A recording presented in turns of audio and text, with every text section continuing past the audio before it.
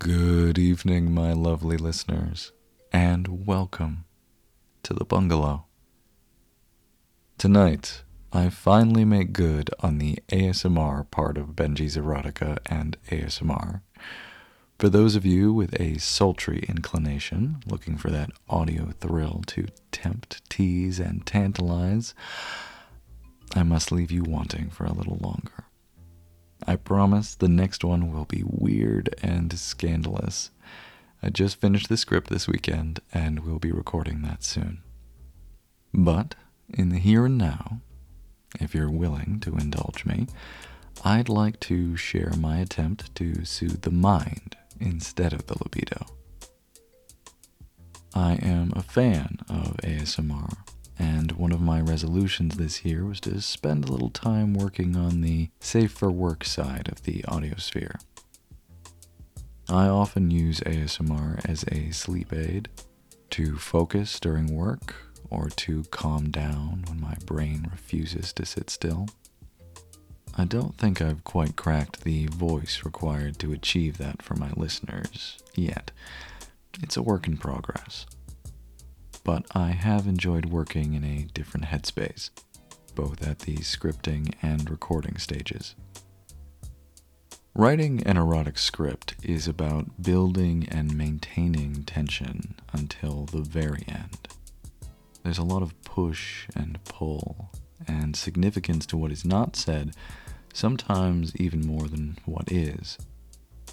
ASMR, on the other hand, is about easing the listener into a warm bath and letting them soak in it. That's my working theory, anyway.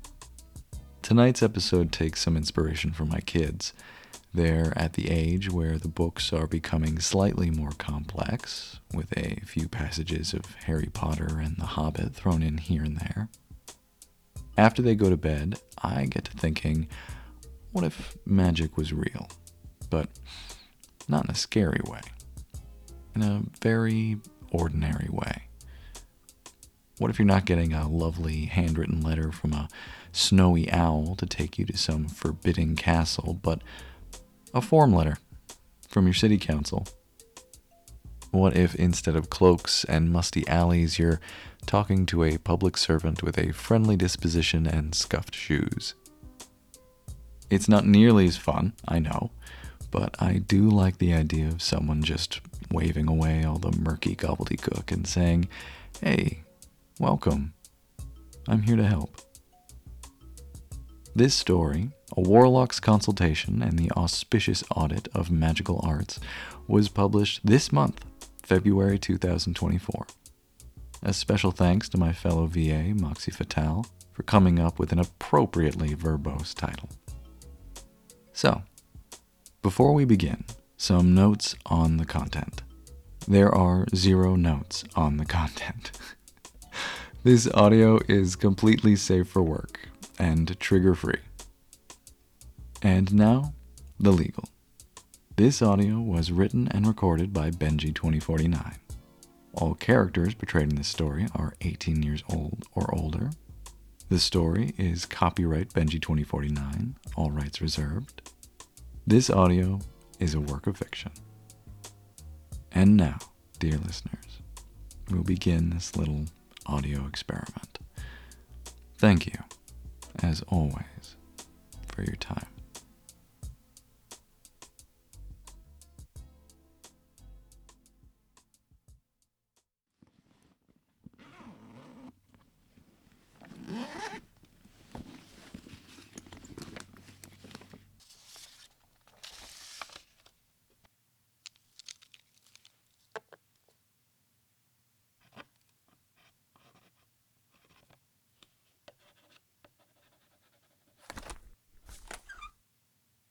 Hello.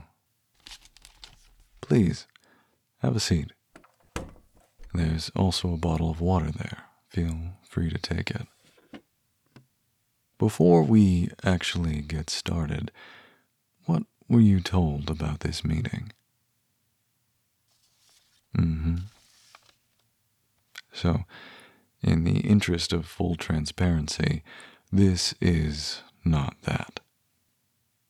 My name is Benjamin, and I am a representative of that look on your face. What are you thinking? You know why I'm here, don't you? Mm-hmm. Well, allow me to be the first person to tell you your suspicions were correct. You are not crazy. Magic is much more common than most people think. The thing is, it isn't evenly distributed. Everyone has a little bit of magic in them. At various times in your life, you will have more, sometimes less. When that concentration reaches a certain threshold, someone like me is dispatched to have a private consultation. You are a magical person. I'm here to help you understand that.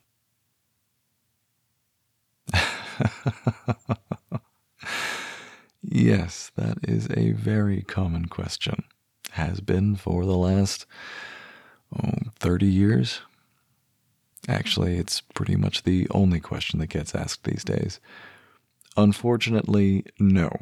You're not going to Hogwarts. I'm sorry. I used to be more condescending about that, but then I had kids and I understand the disappointment. The truth is more mundane. At the K through 12 level, magic classes are supplementary to the normal curriculum.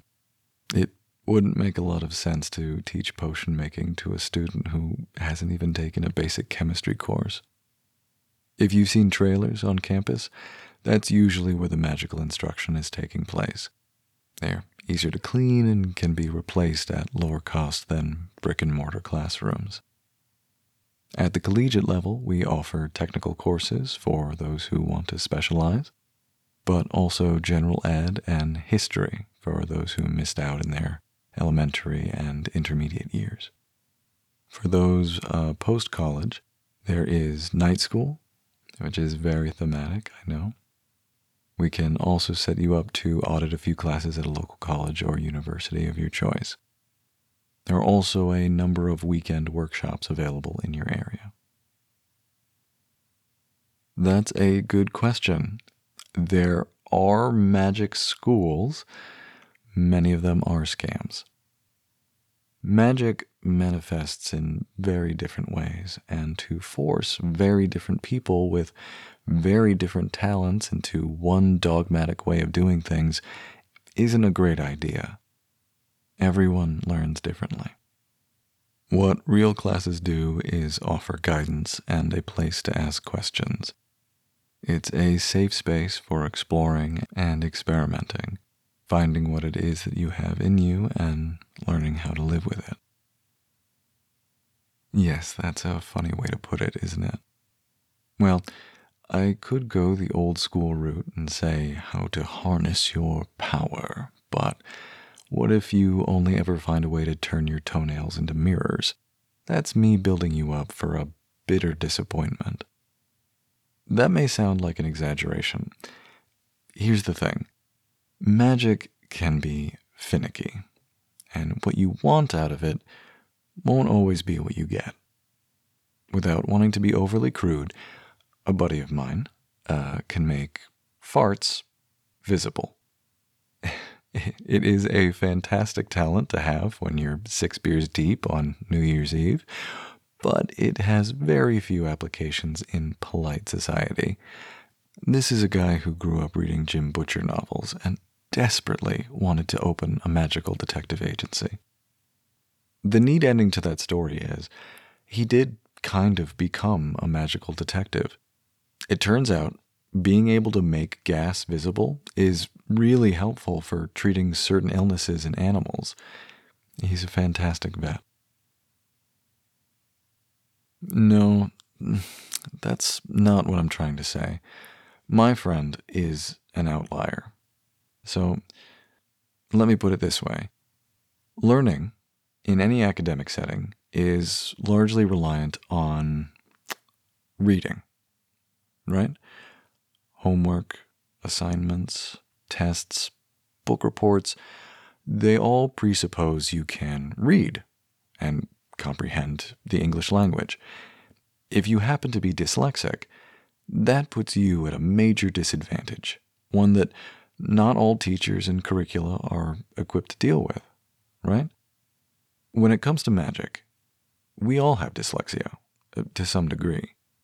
It works in a different way than the physics we accept in the material world. You may understand that you can light a candle from across a room or enchant a lock to open for no one but yourself. But how you express that concept, that's tricky. Dyslexics may struggle with word recognition and reading fluency and even spoken language. That doesn't make them dumb. It's that their brains are wired in a certain way that is often failed by standard education. So to put any magician in a quote-unquote standardized classroom would be a grave disservice to a developing mind.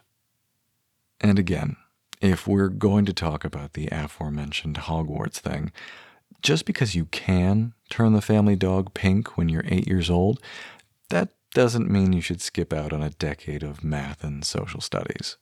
Plus, and I hate to harp on this because I know how much your generation loves it, but imagine you were accepted to a study abroad program in an enchanted castle across a lake hidden from satellites. That tuition would be so far beyond the means of most students. And in that world, wizards can't conjure gold out of thin air, so they're scraping and scrounging just like the rest of us. Do what? Oh, sorry. Can we cast spells to make money? The short answer is no. The long answer is... Okay, let's do it like this. I'm going to give you an answer that I give a lot, which is yes and no. So, let's back up for a second. Are there magic spells? Yes and no. Yes, in the sense that there are things one can do to influence a magical outcome. For the sake of expediency, we can call that a spell. But are there books of spells that work exactly the same way for everyone who tries them? No. Or rather, there are books, they don't work that way. I'm sorry, I know this is a lot to take in, and it's very weird. That is why someone like me is dispatched to someone like you to answer questions, however poorly. But let's get back to your original question. Can a person cast a spell to make money? Yes. Yes. But how that happens can vary wildly. For instance, luck is an element. I don't mean it's an element, I mean it's an element, just like tin or sodium. With strong enough magic, one can influence chains of luck to result in positive financial outcomes, though that does tend to throw the natural ecosystem of luck out of whack, and you get a cascade of monkey's paw problems. Anyway, you could cast a spell to locate gold, but the spell might lead you to a gold deposit that sits 3 miles underground. You just don't know. I did know a guy in college, different guy than the fart guy, who managed to summon a few $1,000s into his pillowcase. He was very gifted. Also the biggest stoner I've ever met. The problem was, we couldn't work out if he just transported money out of a bank vault or a cash register, or if he'd actually just made money out of nothing. Because if its serial numbers were valid, he wasn't just summoning money out of thin air.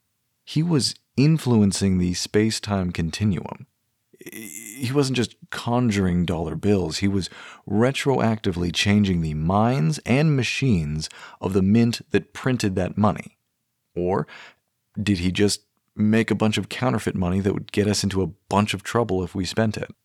It got really weird and existential, and we never really figured it out because the money eventually turned into a pile of hamsters. Anyway, it's complicated is the best answer I can give you right now. You'd think there would be a definitive answer to this. Not only does science tell us nothing can be created or destroyed, surely, you must be thinking, some magical scholar in the past would have a long, boring treatise on the subject. But magic users have traditionally been a secretive bunch, and when found out, tend to get exterminated pretty thoroughly, sometimes by each other. Our records only go back so far. I guarantee you there are beautiful lost works in private collections, but who has them and how you could ever see them is a mystery. And frankly, most people don't practice magic powerful enough to worry about things like that. What kind of magic do I do? I respect your curiosity, but we're not here to talk about me. My job is not to show off, it's to conduct your consultation and recommend courses to you, should you be interested in taking them. Oh, nice diversion. How long have I been doing this? Well, this job I haven't been doing for very long, only about 20 years. Is it? Look, let's get back on track.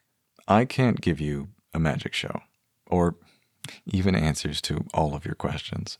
But I guarantee, if you enroll in classes, you will meet many people who enjoy searching for the same answers you are. Oh, yes. That's what witches have been doing since forever. Well, some people still call themselves witches. Every locality has its own name for its magic-forward communities. In various places, they are known as covens, compacts, circles, rings, sisterhoods, brotherhoods. Fellowship has been pretty popular in recent years. You get the idea. Me? Oh, I'm boring. I just call it the group. But I'm also in AA, so I'm part of both the program and the group. Yeah, I told you. I'm boring. But I score high on charisma for some reason, so that's why they gave me this job. Who's they? No, not the Illuminati. It's the school board. No, the regular school board. Consults like this are funded by the state. We do have a lot of private funding, of course, but there are still a few New Deal programs that are buried in various education budgets. We worked really hard to get Roosevelt on board with this kind of public outreach, and he was very receptive. This might seem like a covert operation, but it really isn't. It doesn't need to be. Exactly. Because of the magic. If you don't mind, I'd like to ask you a few questions about yourself. The interview portion of this consult is entirely voluntary, and you can pass on any of the questions you don't wish to answer. Would you be comfortable with that? Wonderful. These questions will help us to get a sense of your affinities. There are no right or wrong answers. Okay? Okay. Question 1. What is your earliest childhood memory?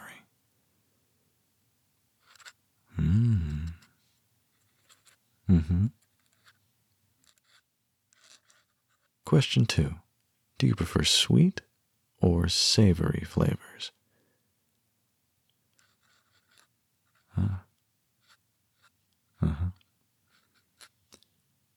Question 3. Do you often wake in the middle of the night and have trouble returning to sleep?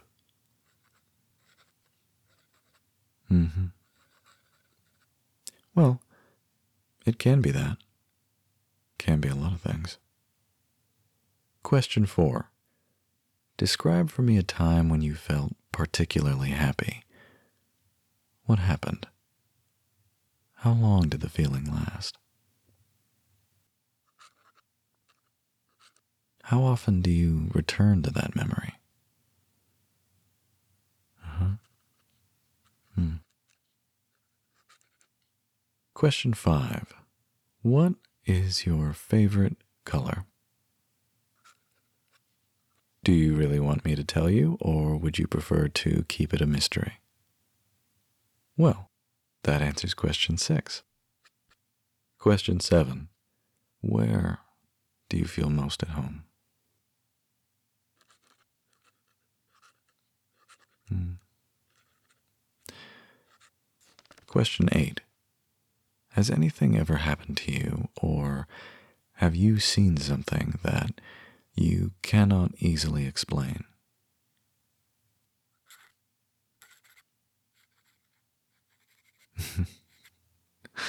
Yeah, I've been there. Question 9. Please take a look at this dress. What sound do you think it makes? Oh? Is there something strange about the color? What color do you think it is? Interesting. And the sound? Yes, the sound. Yeah, just take a moment, look at it, take a deep breath. Aha! Now we're getting somewhere. I'm afraid I can't answer that. Question 10. Pick a card. Any card. No, just kidding. Here's the real question. First, please put your hand on the table, palm down, with your fingers touching the table. I will put my hand over here. Now, look at me. Keep looking at me. Look in my eyes. We can stop at any time. Are you okay? Okay. Keep looking at me. Keep looking. Keep looking at me. Now I'm going to ask you to brace yourself. What do you think is going to happen? That's okay. Nothing bad is going to happen. I promise. I promise. Just keep looking in my eyes, and there it is. I know. That's it. All done. Mm-hmm. That was, some people call it tuning. It's not the only way to test, but I think it's one of the gentlest. The best way I can describe it is, well, I can see you, and I can hear you, and now I know what it's like to share a table with you. Oh, a word of advice. This table is going to have an opinion for the next hour or so. I would gently dissuade anyone from placing anything wet or sticky here. But that's it for the assessment. Oh, this isn't something we score. It's more a flavor profile. Smarter folks than me can explain the nitty-gritty. In my personal opinion, based on what you've told me, based on this table read right here, you are on the edge of something quite special. There are many and lengthy roads ahead of you. You want to know about my magic? No, I won't tell you. Ooh, another good diversion. How long have I been doing magic? A while. A lot longer than I was a blacksmith, I can tell you that. And I was an apprentice for a very long time. Stubborn. That was my flaw. But one day, someone approached me, just like I've approached you today. I was sent someone from the same town as me, which back then mattered a great deal. Someone who understood me and how I learn and was prepared to deal with my stubbornness. But you've got me talking about myself, which is something I do not do. You don't? Maybe. Anyway, here is my card. You can keep the water. You can call that number anytime. I'm always available to answer more questions, though I prefer calls before dinner time. Have to put the kids to bed and all that. There are some really great programs in this area for novices who haven't had previous exposure to magic, and many of them are free. We can get you set up whenever you'd like to get started, if you want to get started. Oh, you'd be surprised. Some people get freaked out. Some people feel it conflicts with their religion. Some are put off by the prospect of more school, which I totally get. Some people just aren't joiners. But no, your intuition is correct. Few people ever say no. Of course, fire away.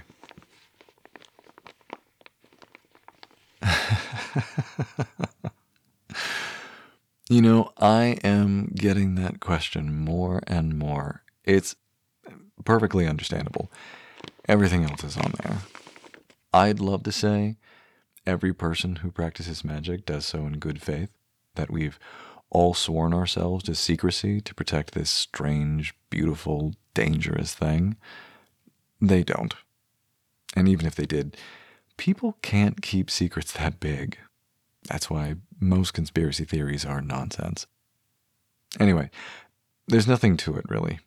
Magic doesn't work on the internet. Well, yes and no. Think of them as incompatible systems. You can't play a CD-ROM in a cassette player. You can't ride a horse in a rowboat. My analogy doesn't make sense. You might be right.